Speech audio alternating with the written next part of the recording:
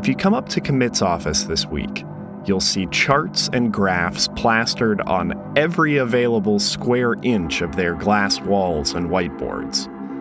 It's not too out of the ordinary for an organization that has made measuring what matters a cornerstone of their mission. But at this time of year, the PowerPoints and PDFs are inescapable. And that's because for months now, the team here has been gearing up for the Community Scorecard, an annual presentation of a year's worth of data analysis, measuring the health of the overall education system here in Dallas County. I wasn't quite sure what that all meant, so I somehow convinced 3 very busy staff members to sit down for a conversation. I'm Ashwina Karpalani, and I lead the analytics team. And I'm Chris Hudgens. I'm the Senior Manager of Regional Analytics. I work on Ashwina's team. And I'm Rob Shearer. I am the Director of Communications and Marketing for the Commit Partnership. As it turns out, the scorecard is a lot more than just data sets. It's a way of taking a head-on look at some of the biggest challenges facing our region and finding the solutions that can lead to the biggest change. We've got about 2.5 million people living in Dallas County, of which approximately 500,000 are in the pre-K-12 public school system. Of that 2.5 million, 18% are considered in poverty, which is a family of 4 living in a household with less than $25,000 a year of income. That number is even greater for children living in poverty. 28% of children in Dallas County are living in poverty. So when we look at our public education system, kindergarten through 12th grade, we've got 500,000 kids attending Dallas County schools.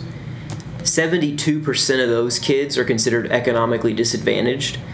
When we say economically disadvantaged, what we mean technically is that they qualify for free and reduced price lunch, which is a threshold that is slightly above poverty level.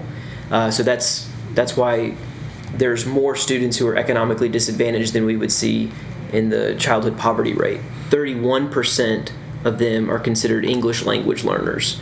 And so when we look at a lot of the performance gaps or achievement gaps, a lot of those hit economically disadvantaged kids harder than non-economically disadvantaged. A lot of those hit English language learners harder than kids who speak English at home. And so we've got to think about how we can serve those kids in ways that would give them an equitable education.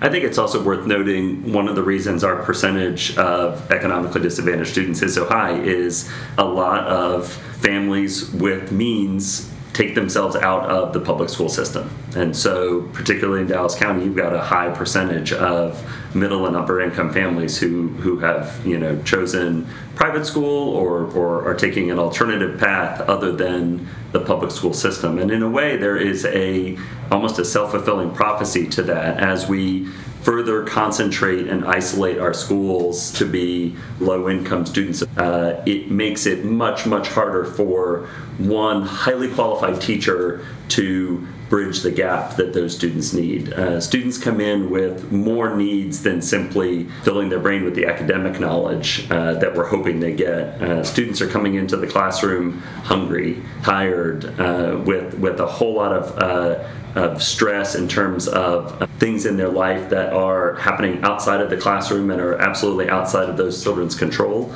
And so it's a really, really challenging situation when you have a teacher who has 90 or 100% of her students in situations like that, for her to be able to, or him to be able to, accomplish everything that needs to happen in terms of preparing that child for standardized tests or just success in life.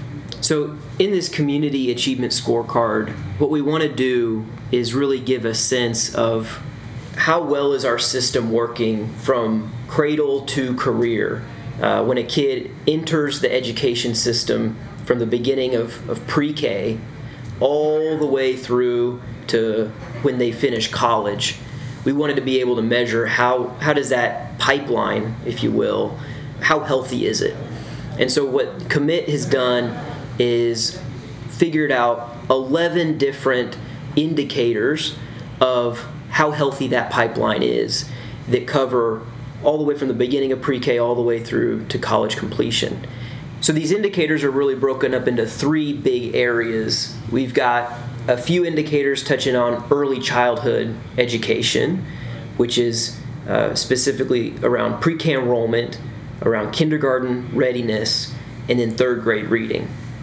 We've got another batch of indicators that focus on how students are doing in the middle grades. So we've got fourth grade math, eighth grade science, algebra 1.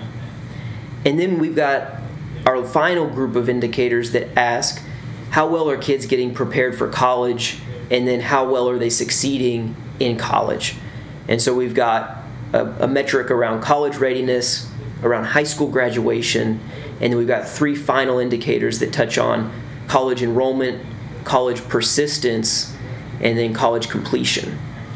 All in all, those are the 11 indicators that really measure the health of our education pipeline and try to get a read on how many of our kids are passing through this pipeline and coming out the other end with a college diploma in hand, ready to succeed in life. And we're very cognizant that these 11 indicators are not the only things that are important in a child's ability to succeed or measuring if a child is succeeding. There are things like social emotional health that we have difficulty measuring, but if we do have access to data, we would love to work with it. Teacher quality. Those are both really important pieces to this whole puzzle that unfortunately right now we can't get our hands on data that we can use to understand how well students are working within the system and how well the system is working for our students. But the point of the scorecard has always been to try and align adult behavior to benefit student achievement. So our hope is that the tracking of these 11 indicators helps to make sure that everybody involved in education, whether it is independent school districts or early childhood centers or nonprofits who are providing, reading programs in the schools or after-school care, are all focused on how can we make sure we're moving these numbers up, as well as other metrics that we're not measuring that just indicate every student getting an excellent education. I think we chose the couple of the first indicators, so that's pre-K enrollment and kindergarten readiness, because so many of the indicators or the metrics that public schools use don't focus on the K-2 space. So the indicators usually start in third grade forward with no child left behind. We thought we just really had to focus or draw some attention to those early grades, K-2. And so pre-K enrollment is, at the definition level, it's what percentage of our students are enrolled in pre-K, who need to be enrolled in pre-K or who are eligible to be enrolled in pre-K. Mm-hmm. Who qualify. Yeah. It's a work in progress, and it's. I will say that we are challenged by funding in this situation. The state does not fund full day pre-K, and the reality is for parents who qualify, half day is not that helpful. If you've got both parents or a single parent who are working to put food on the table and keep a roof over their head, stopping work at noon to pick up your child from half day pre-K doesn't make a lot of sense. We also know that 90% of the brain is developed by the age of 5, and so we know that opportunity at that 3 and 4 year old space is critical to have them in a high quality early learning environment where they are learning all day long. And it's not, I think some people get freaked out by the idea of school for 3 and 4 year olds. It's age appropriate and it's fun, and they're painting and they're playing and they're getting a lot of social and emotional learning opportunities. It's not worksheets and reading drills. I think it's a really good time for their brains to develop, and we've seen huge progress in terms of getting more families aware that it's beneficial, and then you can absolutely track the impact it's having on how many more kids are kindergarten ready and what that kindergarten readiness does in terms of leading to third grade reading scores. And the other piece that I really want to share and let the community be aware of is that those districts that offer full day pre-K have definitely seen a larger uptick in enrollment than the school districts that offer half day pre-K. So parents are taking advantage of it when it is offered. And enrollment is higher. Yeah, the districts that offer full-day pre-K, they have to do so out of their own pocket. So it's a district like Dallas ISD, which has a huge percentage of students that qualify for pre-K. They have to go over and above what other districts would to extend the pre-K day to a full day. It's a little tricky to know exactly how many eligible students there are, so we use a formula that's based on the Texas Education Agency providing some information to us, looking at the eligible students and actual enrollments for 3 and 4-year-olds. And students are typically eligible for free pre-K if they're considered economically disadvantaged, if they are in foster care. There's a few different categories that are used. English language learners, military families, military children. All of these children are considered eligible for free pre-K. And so what we're doing is saying, how many of those children who are 3 and 4 years old who are eligible are enrolled in pre-K? Now, Ashwina, in years past, I think we've only tracked 4-year-olds, and this is, I think, the first scorecard that we have included both 3 and 4-year-olds as part of our metric, right? Yeah, so thankfully TEA did a great job of producing a report this past year that allowed us to cut the data in that way, which had not been available before. There was no pre-K enrollment report at all, and TEA made that available, and we're thankful to them. So kindergarten readiness is an interesting conversation because currently the TEA does not mandate a kindergarten readiness standard across school districts. So they effectively let each school district decide how to measure kindergarten readiness. With a subset of about 10 assessments that they can choose from. And so, for example, Dallas ISD primarily looks at literacy, or exclusively looks at literacy for their kindergarten readiness number. We'd really love to see a more holistic kindergarten readiness assessment created that would be more whole child focused. So let's look at social emotional preparedness. Let's look at literacy. Let's look at some other factors that probably give you a better sense of how ready a child is to be in a learning environment, other than simply a literacy metric. And also the other piece is that the reason DISD or most school districts in our area, not just DISD, measure literacy is because that's what's mandated from TEA, right? And they get their direction from the legislature.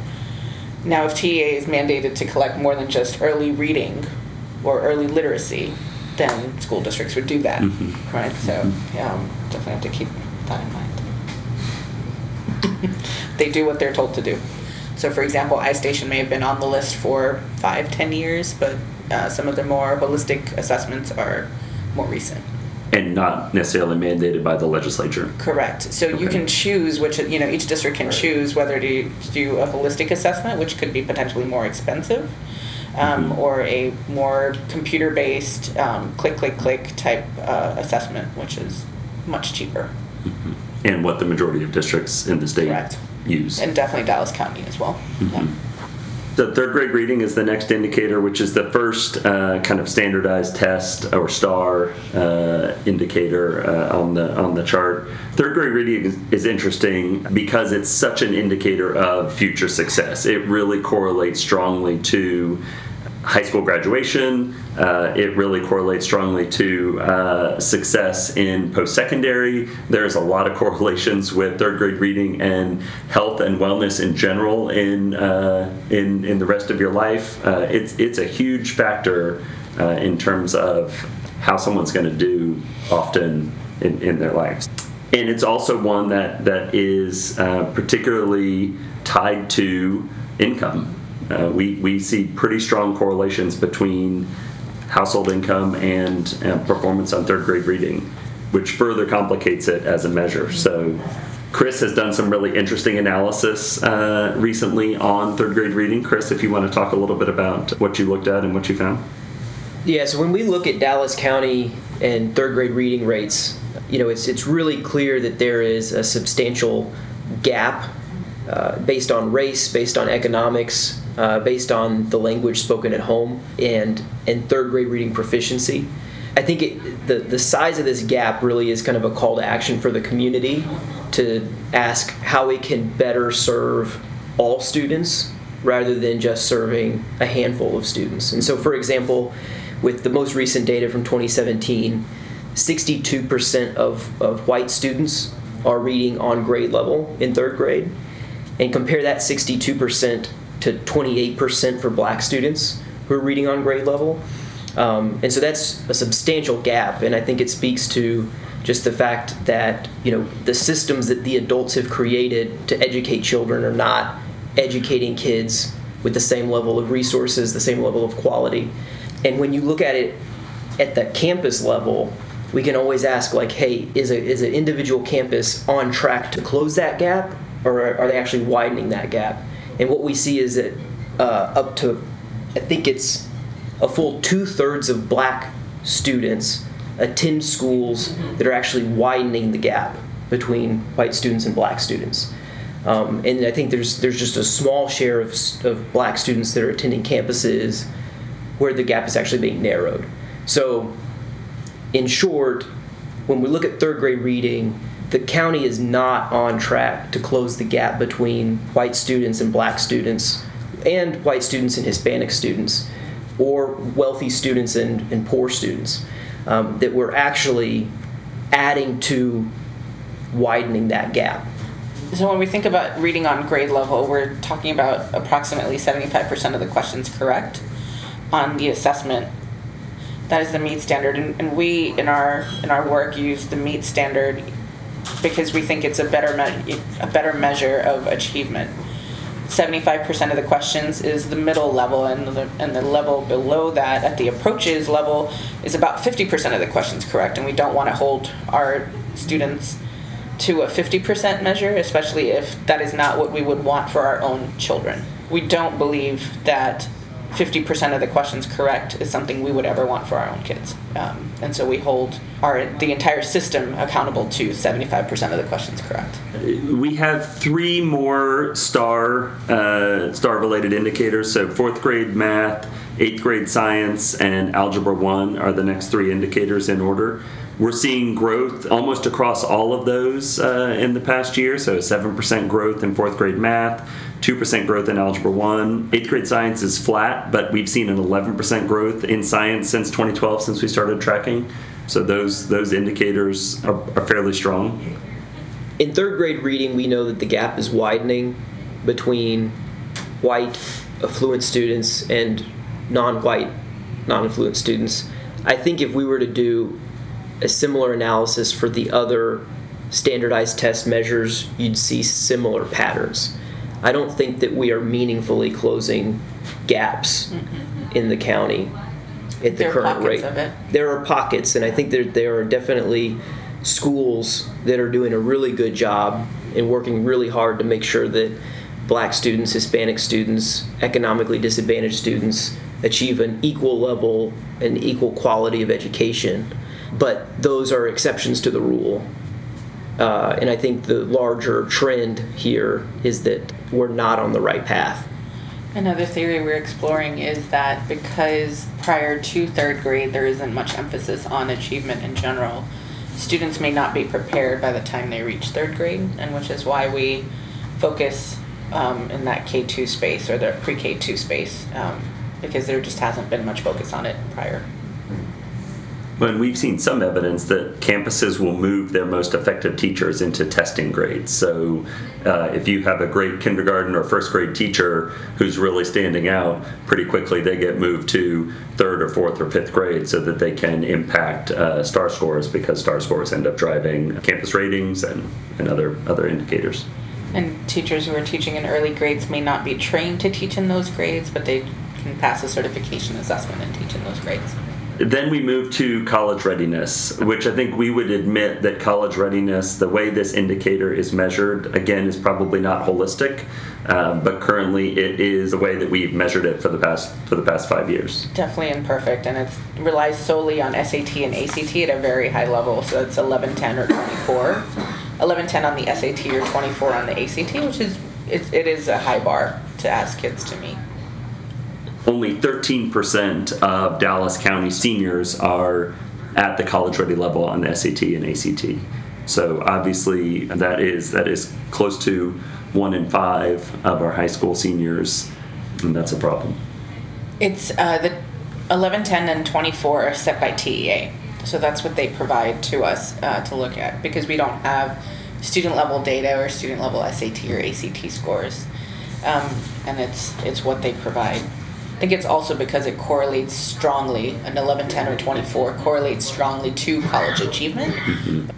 Now, I will say the good news is that we have far more students completing college than we do who are measuring at a college-ready level. So 28% of Dallas County students completed a post-secondary degree within 6 years of high school graduation, compared to the 13% that were deemed ready for that. So we take that as a good sign that more kids are ready, and we need to provide more support to students to bridge that gap from high school to college. And that's been a huge part of our work with the Dallas County Promise, is creating more pathways for students to enter college, have support systems in college, and hopefully then succeed, whether that's a 2-year certificate at a community college or a 4-year degree from a university. High school graduation numbers are really at an all-time high across the country. This is one of those things where you've seen a lot of pressure placed on adults to graduate as many kids as possible. And so, across the state, we're at a 90% level. Locally, we're at an 86% level. We really don't think measuring our high school graduation rate is the most important indicator of success for these students. We think if we're really giving every child an excellent and equitable education, we're preparing them for post-secondary and success at that level. That's ultimately how we're going to shift some of the concentrated poverty that we see in Dallas County. When we look at the final 3 indicators of the pipeline, as far as enrollment goes, in this year, 61% of high school graduates in Dallas County enrolled in a 2 or a 4-year college. When we look at persistence, we see that 50% of high school grads will return after their first year in college. And then only 28% of high school grads who enrolled in college complete a degree. Our district partners, who we are very grateful to, provide us with reports on how their graduating classes are doing. So we request National Student Clearinghouse reports from each of our partner school districts, and they share that with us very graciously. Now, is this tracking students that go outside the state as well for college? Yes. Through the National Student Clearinghouse reports, we are able to look at students within Texas as well as outside of Texas. Mm-hmm. And those 3 indicators are fairly steady this year. Post-secondary enrollment and post-secondary completion stayed the same as last year. We did see a 2% increase in post-secondary persistence, which we were surprised and happy to see. Typically, as the economy heats up, as wages grow, you see some downward pressure on post-secondary persistence. It often creates more short-term financial incentive for students to drop out and get a job than to stay in school and complete. So we were pleasantly surprised to see a 2% growth there, and we're hopeful that this is an area where, in particular through the Dallas County Promise, we see some pretty significant shifts over the next several years in these 3 indicators. And there was also a less than 1% increase in enrollment, which we were not expecting. So that was a good thing. So we've got 3 coalitions that focus on big levers that we think drive improvement across the Cradle to Career pipeline. Early Matters Dallas is a coalition that we formed to focus specifically on really birth through 3rd grade, understanding that so much of a child's brain is developed before often they even hit traditional school, so knowing that we really need to impact how parents are seeing themselves as their child's first educator. We've got a coalition that is focused primarily on teacher retention, recruitment, and support. So that's our Best in Class coalition in partnership with Communities Foundation of Texas, and that really impacts the entire pipeline. I mean, that's a pre-K through 12 effort that's really trying to understand how can we make sure our teachers are getting the training they need to be as successful as possible, and to make sure that they're in the classrooms where they're needed the most. And then Dallas County Promise is our newest coalition that just launched this year, and it is focused exclusively on how do we bridge the gap for high school seniors and help them transition through pathways to careers that can help break the cycle of poverty. It's worth noting that the average earnings of college graduates are twice that of workers with only a high school diploma. And so we really believe that if we can drastically increase the number of students who attend college, even if it's just for a 2-year certificate, it can have a significant impact on the poverty problem that we face as a county. So if you earn a high school diploma in Texas, over the course of your career, you can expect to have earned about $1.5 million.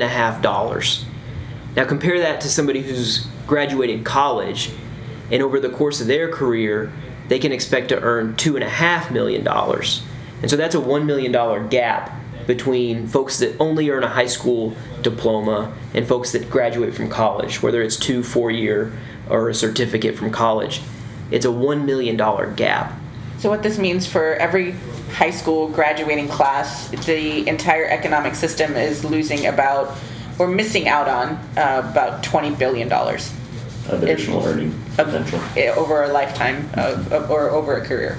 Yeah, we see a lot of this as absolutely nonpartisan. The reason we think this work is important is we think every child deserves an excellent education, but it's very easy to make the case that this is an economic issue. This will drive GDP in the county in a significant way if we can get more of our K through 12 students into college and successfully completing college. It's good for everybody for this to be a focus. I think the big message is the importance of early education, especially when you think of the relationship between strong early academic performance and later outcomes in life. And so when you look at these metrics like pre-K enrollment, getting kids ready for school early, when you look at metrics like 3rd grade reading and 4th grade math, right, getting these really core skills early on, that's going to impact college enrollment rates, college success rates. And so I think that's just a real important message there, is that the better we can educate our kids when they're young, the better they're going to do later on in life. And I think for me it's a little different, so I completely agree with the pipeline. For me, I'm hoping that people use this information and go ask their legislators what they are doing to change these numbers and improve these numbers. So how can we be a better informed public and ask a legislator, do you think that 40% of our students reading on grade level, meaning 4 out of 10 kids reading on grade level, is that okay? And if not, what are you doing? Peter Drucker said, and I'm paraphrasing, you can't improve what you don't measure. And so that's the other thing I think is really important about the scorecard and the 11 indicators is it's our attempt, as imperfect as it is, to add some measurement so that we can make sure we're all focused on improving outcomes for students. That is our number one priority as an organization.